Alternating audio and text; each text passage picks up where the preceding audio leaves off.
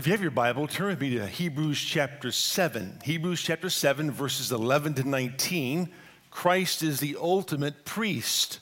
And we're going to continue looking at what the writer of Hebrews said when he explains to us that because Christ is in the order of Melchizedek and not in the order of Aaron, that he is a superior priest.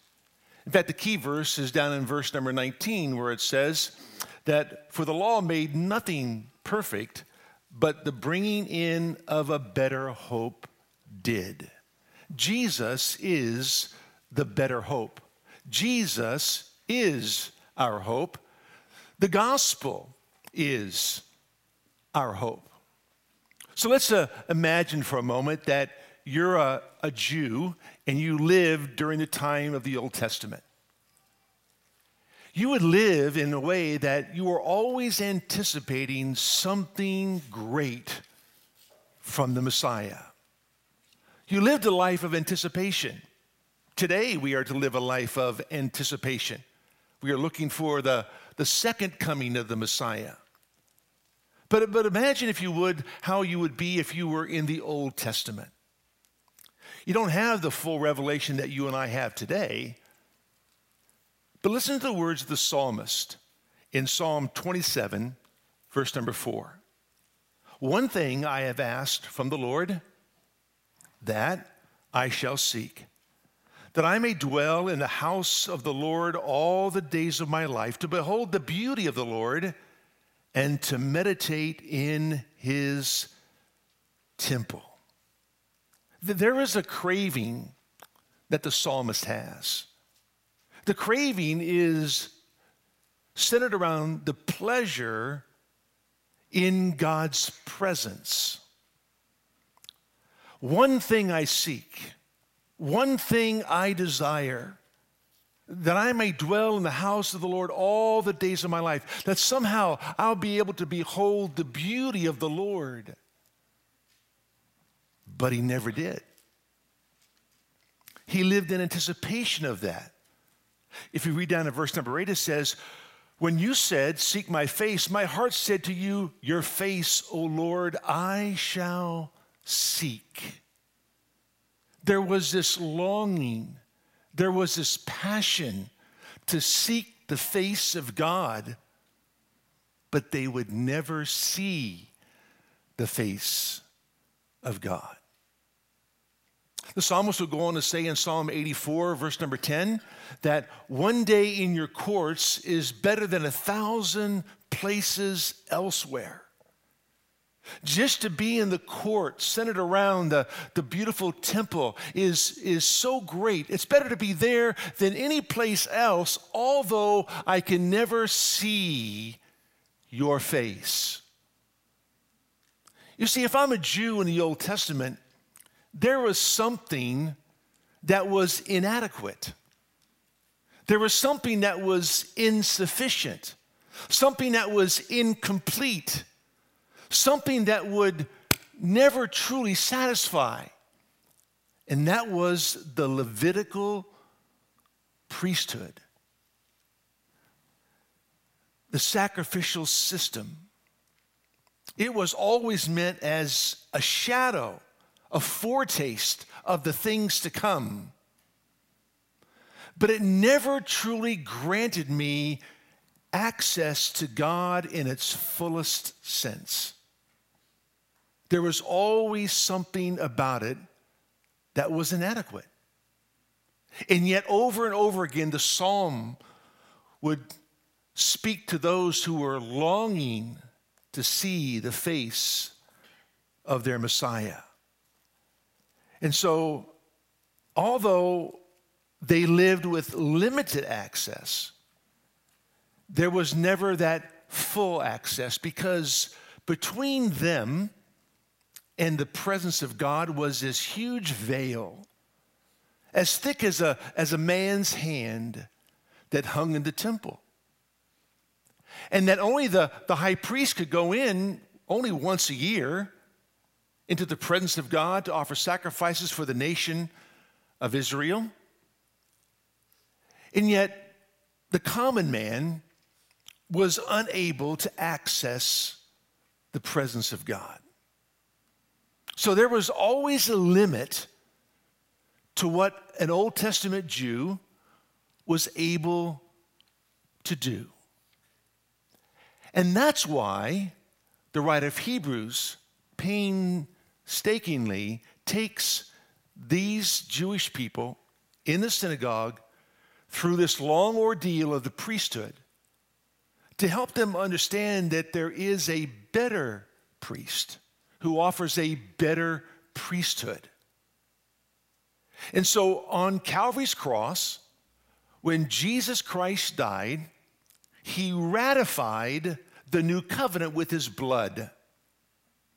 And over the weeks to come, we'll show you Jeremiah 31, Ezekiel chapter 36, the promise of that new covenant where Christ says, I will put my spirit within you, I will walk within you, and you will keep my word, and you will be my people.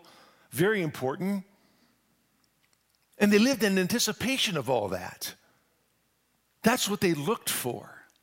And so when Christ shed his blood, he ratified that new covenant. And in so doing, when he died, that veil in the temple was torn in two to show now that access into the presence of God was now available not just for the high priest once a year, but for anybody who would come to saving grace and embrace Jesus Christ as their Messiah. Very symbolic. And now, this writer of Hebrews is showing these Hebrew people that Jesus is that better hope. Everything that they had longed for, everything in the Old Testament where every Jew would just pine away to see the face of the living God, the pleasure of his presence. But they are always reminded that although the Old Covenant could reveal sin, and although the Old Covenant could cover sin, the Old Covenant could never take away man's sins. So they kept looking for that. And so when you come to Hebrews 7, verse 11, we are continuing to look at how Christ, from the order of Melchizedek, is of a better priesthood than the order of Aaron and his sons. So let me walk you through the text, Hebrews 7, verses 11 and 19. And there's only 2 points I want to cover with you this morning. Only 2. It's very simple, okay?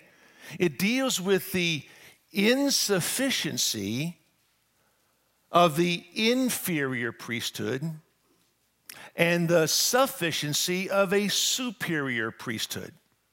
That's it.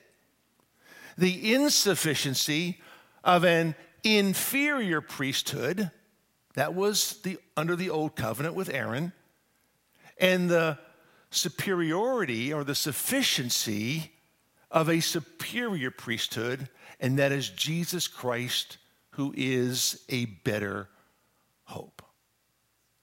You with me? Good. Hebrews 7, verse number 11 reads as follows. Now, if perfection was through the Levitical priesthood, for on the basis of it, the people received the law, what further need was there for another priest to arise according to the order of Melchizedek and not be designated according to the order of Aaron? In other words, if the Aaronic priesthood was sufficient, was completely adequate, why would there be a need for the Messiah to arise from another priesthood, that of Melchizedek? If what you already had was sufficient, you don't need anything else. But what you have is insufficient. Now, if I'm a Jew and I'm hearing this, I'm thinking, wait a minute, I've spent my whole life making this trek to the temple. I spent my whole life buying animals, purchasing animals, offering sacrifices over and over again for my sins. This is what I've done. I've grown up in this ceremonial system. I've grown up in this ritualistic system. This is all I know. And now you're going to tell me it's all been done away with? Now you're going to tell me it's all null and void? Now you're going to tell me that it doesn't really matter anymore? They have a hard time swallowing that. They have a hard time understanding that. So that's why the writer of Hebrews takes them step by step through the new covenant to show them exactly the better hope that they have in Jesus Christ. So he says, look, if perfection came because of the old covenant under the Aaronic priesthood, you don't need a better priesthood. You don't need a better hope because everything was there. But it didn't. Now, some confusion might come with the word perfection. Because what does that mean? And usually when you're looking to define a term, usually within the text, it does define the term. Sometimes we think of perfection as the Apostle Paul talks about it. Like in Ephesians 4, verse 12, where he talks about gifted men given to the church to equip the saints for the work of ministry. It's for the perfecting of the saints, the maturing of the saints, right? Or he says in Colossians 1:28 that he teaches and admonishing every man that he might present every man perfect in Christ. So when we think of what the Apostle Paul said, he uses the word perfection in a different sense than the writer of Hebrews does. That's why I know that the writer of Hebrews is not the Apostle Paul, because he uses it in terms of maturity. But the word perfection in Hebrews is different. It's different. Look at verse number 19 of Hebrews chapter 7. It says, "For the law made nothing perfect." It didn't. And on the other hand, there is a bringing in of a better hope through which we draw near to God. Perfection is equivalent to drawing near to God. Hebrews chapter 10, verse number 1. "For the law, since it has only a shadow of the good things to come and not the very form of things, can never, by the same sacrifices which they offer continually year by year, make perfect those who draw near." Again, perfection deals with drawing near. Hebrews 10, verse number 14. "For by one offering he has perfected for all time those who are sanctified." He has given complete fulfillment, complete access to God through his one-time sacrifice. So the writer of Hebrews uses the word perfection in terms of being able to access the presence of God. It deals with the salvation of a person. So if perfection came through the old system, there's no need for a new system because the old one's just fine. But it wasn't sufficient. It was inferior. That's why it's the insufficiency of the inferior priesthood, because it was inferior. It was a shadow. It was a foretaste of things that were to come in their complete fulfillment. That's why when Christ came in Matthew 5, he said, "I didn't come to abolish the law. I came to fulfill the law." So when you move on to verse number 12, it says these words in Hebrews chapter 7.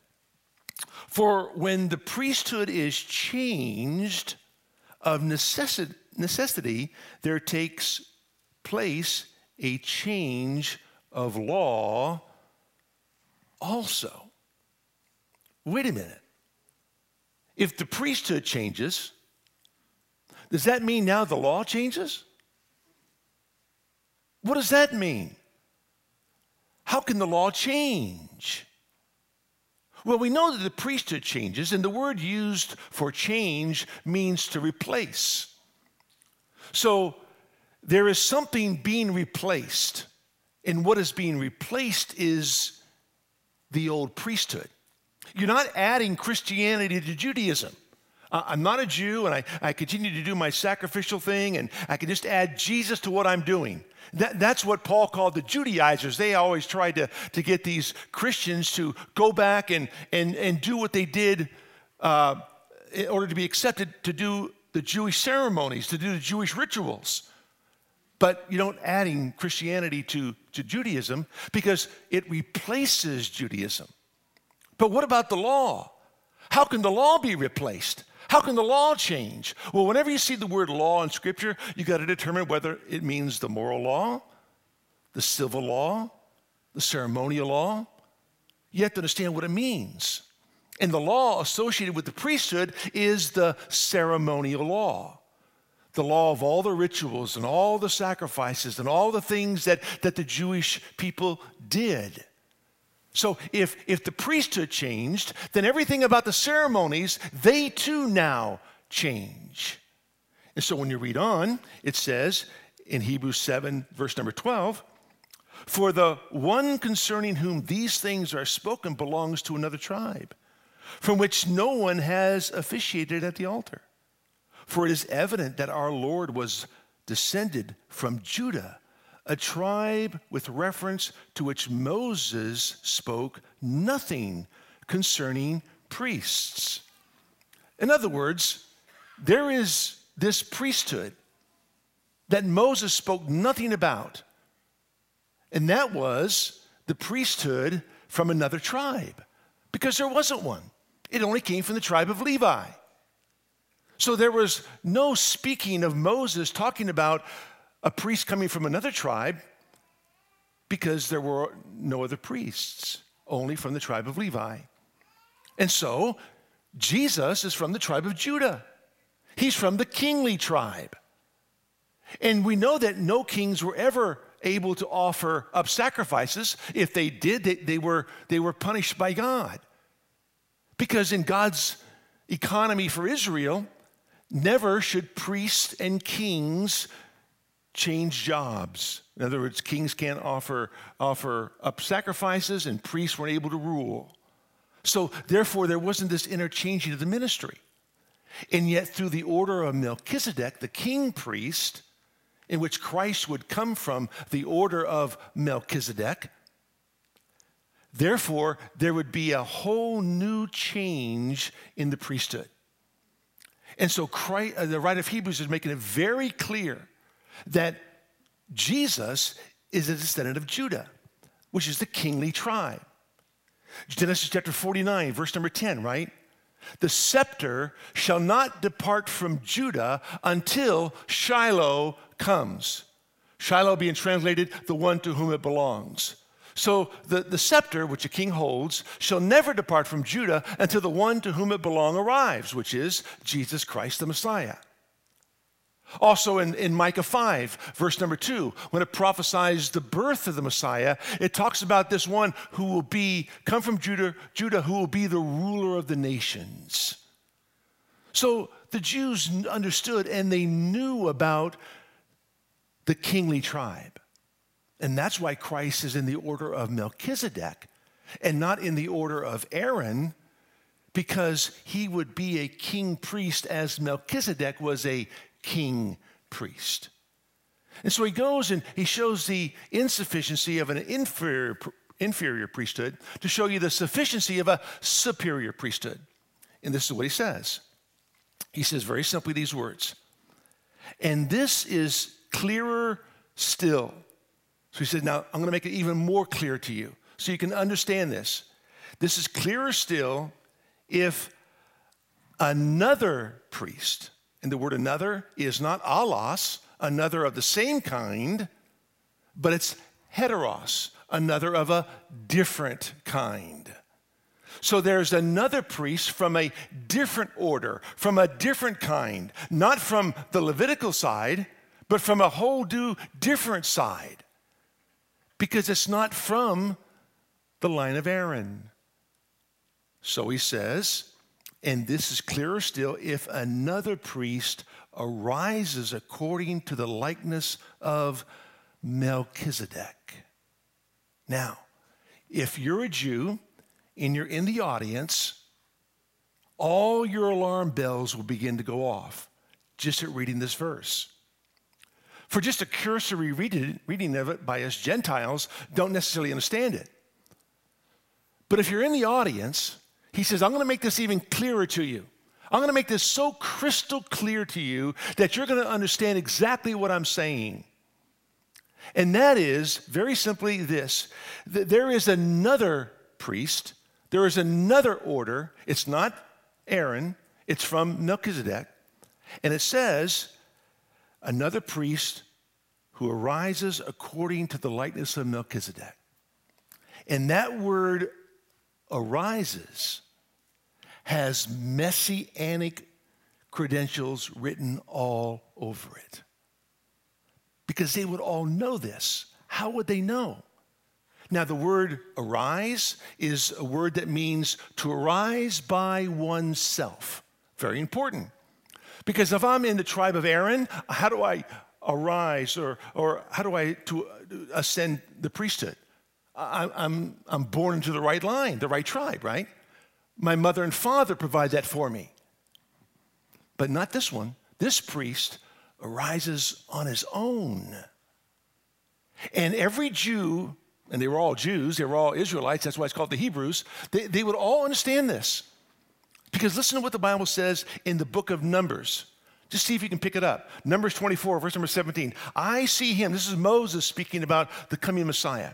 I see him, but not now. I behold him, but not near. A star shall come forth from Jacob. A scepter shall rise from Israel. A scepter shall rise in and of himself from Israel. Now, if you're a Jew, outside of Abraham, Moses is your guy, right? I mean, you and Moses are, same two peas in a pod. You understand this. So you understand Numbers 24:17, and then you go all the way to the end of the Old Testament, book of Malachi. Malachi 4, verse number 2, it says this, but for you who fear my name, the Son of righteousness. Now we know that Christ is the Son, S-O-N, of righteousness, but he's also the S-U-N of righteousness. The Son of righteousness will rise with healing in his wings.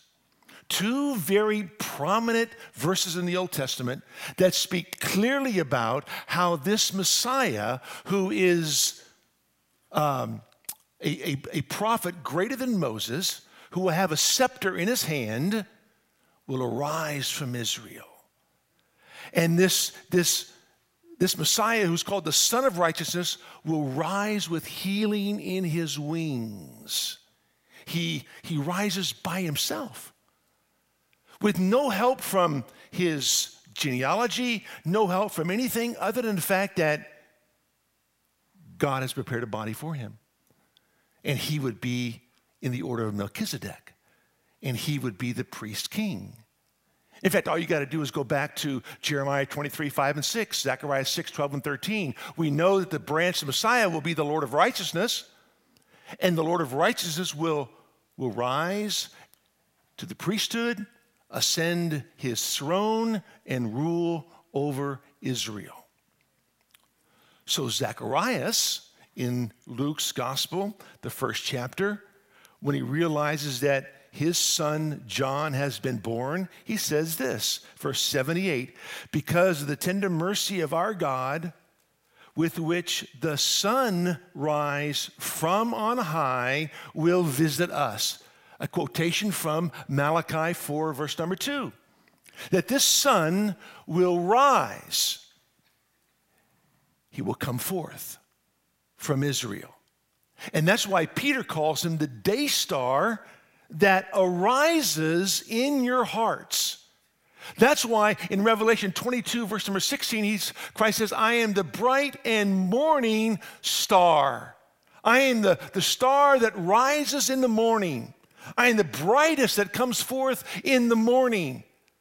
Same thing said in Revelation 2, verse number 28. So everything about this verse would scream to those in the synagogue that this is a promise of the coming Messiah.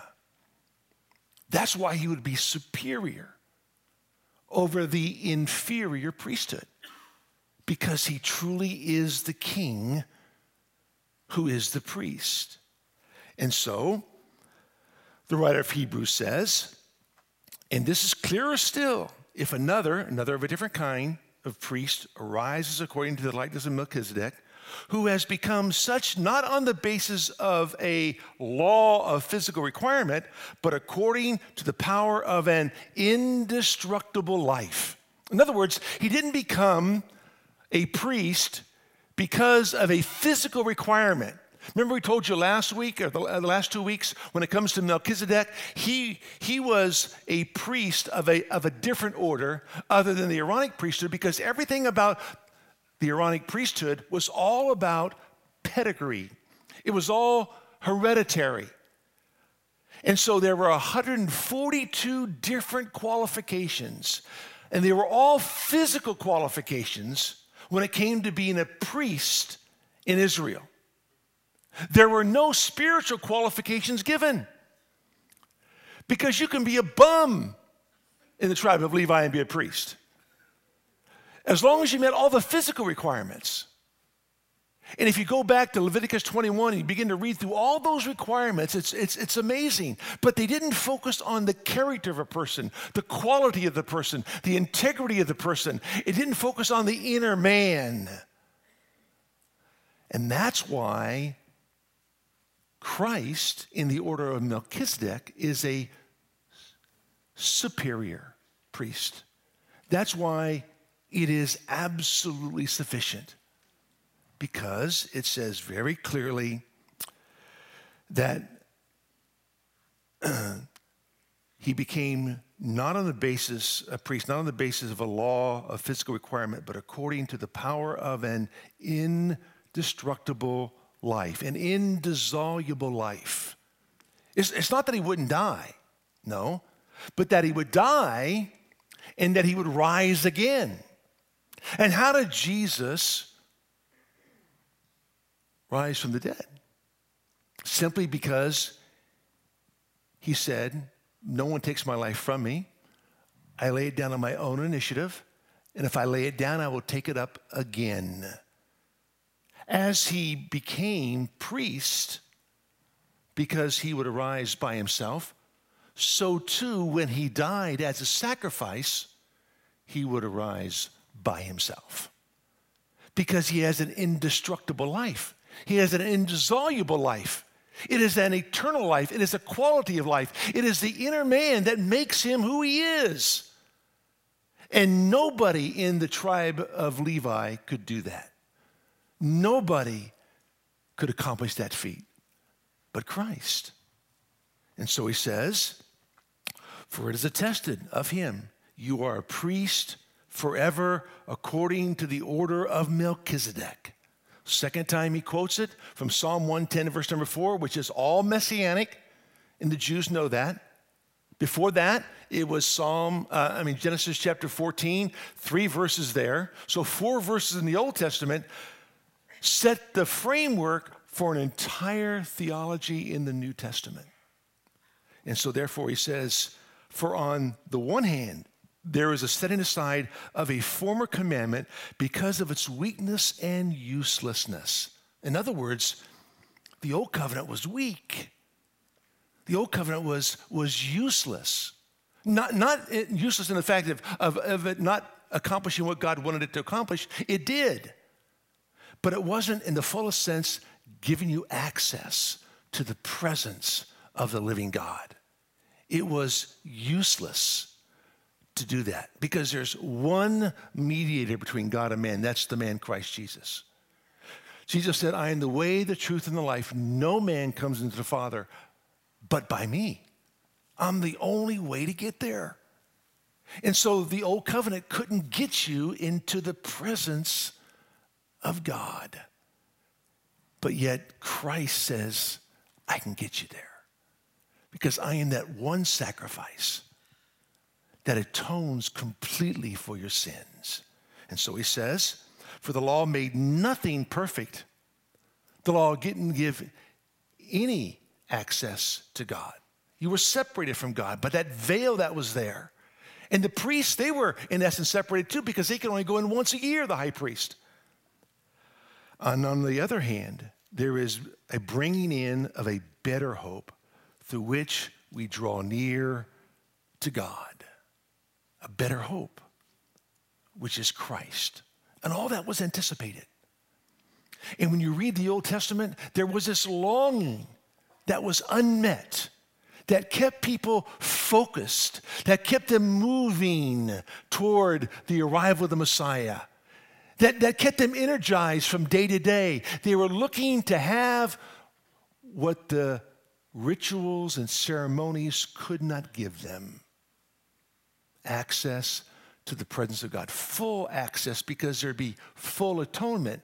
And with that full atonement, full access, with that full access, full assurance that they would be in the presence of God. That's why Paul says that all the promises of God are yes in Jesus. They all are. Without Jesus, there is no access to the Father. There just isn't. And so when we gather together on the first Sunday of the month to partake of the Lord's table, it's that constant reminder that it's that one sacrifice. Because if the blood of bulls and goats could help us attain access to God, we wouldn't need the one sacrifice. The one sacrifice that was promised, that when it came, would tear the veil in the temple in two and open up access to all who will come to him. That's why the Bible says, whosoever shall call upon the name of the Lord shall be saved. Let me pray with you. Father, we thank you for this great day. What a beautiful opportunity you give us to be reminded once again that you are sufficient, that you are superior, that you are supreme. Because, Lord, you are our God, and we are so grateful. And as we partake this morning of the Lord's table, may we be reminded once again that without the shedding of blood, there is no remission of sins. We thank you, Lord,